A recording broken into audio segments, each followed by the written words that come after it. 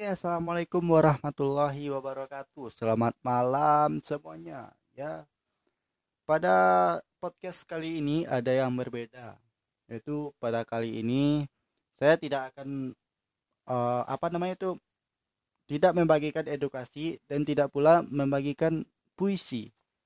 Sekarang saya akan membagikan sebuah informasi yang direkomendasikan oleh akun Google saya, yaitu ya, untuk kalian semuanya, semoga kalian sehat-sehat saja dan para pendengar bisa telinganya nggak budek kayak Haji Bolot ya kan. Ya, baiklah kita mulai masuki berita pertama.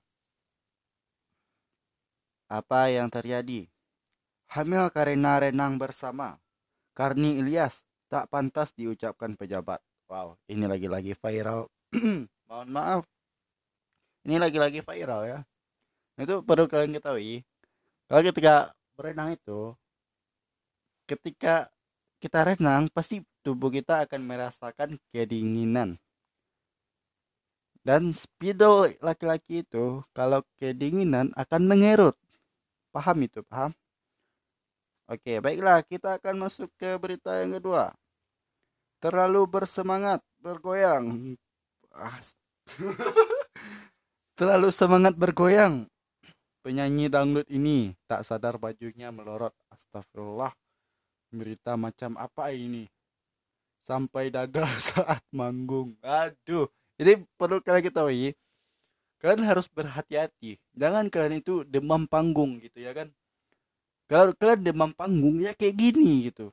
Ya malunya 7 alumni. Nah, oke, kita lihat yang berita yang selanjutnya. Lihat perhitungan hutang ke suami istri ini. Aduh.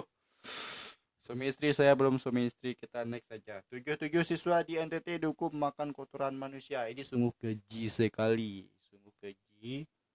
Ya gimana saya katakan keji? Karena ini loh dihukum makan kotoran manusia. Berarti dihukum memakan tinja. Aduh. Sebanyak 77 dari 89 siswa kelas 6. Oh, mohon maaf, kelas 8. Mohon maaf, kelas 7. Seminar Bunda Segala Bangsa Momere, Kabupaten Sika. Oh, berarti NTT ya kan? Disiksa oleh dua orang pendamping siswa. Salah seorang siswa menjadi korban menceritakan setelah makan siang ia bersama teman-temannya kembali ke asrama. Tiba di asrama menemukan kotoran manusia dalam kantong dalam sebuah lemari kosong. Karena tidak ada yang mengaku, pendamping tersebut langsung menyodok kotoran itu lalu disuap ke mulut para siswa. Itu pendamping ini kan itu kan pendamping loh. Seharusnya pendamping itu mendidik, ya pokoknya mendidik gitu. Ini malah disuruh makan tinja gitu ya kan. Padahal pendamping ini kadang memakan duit tinja juga gitu ya kan. Ya pokoknya itulah. Memutuskan untuk pindah anak dari sekolah ini biar pindah dan mulai dari awal sekolah lain saja. Itu kata para maksudnya kata orang tua si korbannya. Pihak sekolah mengklarifikasi.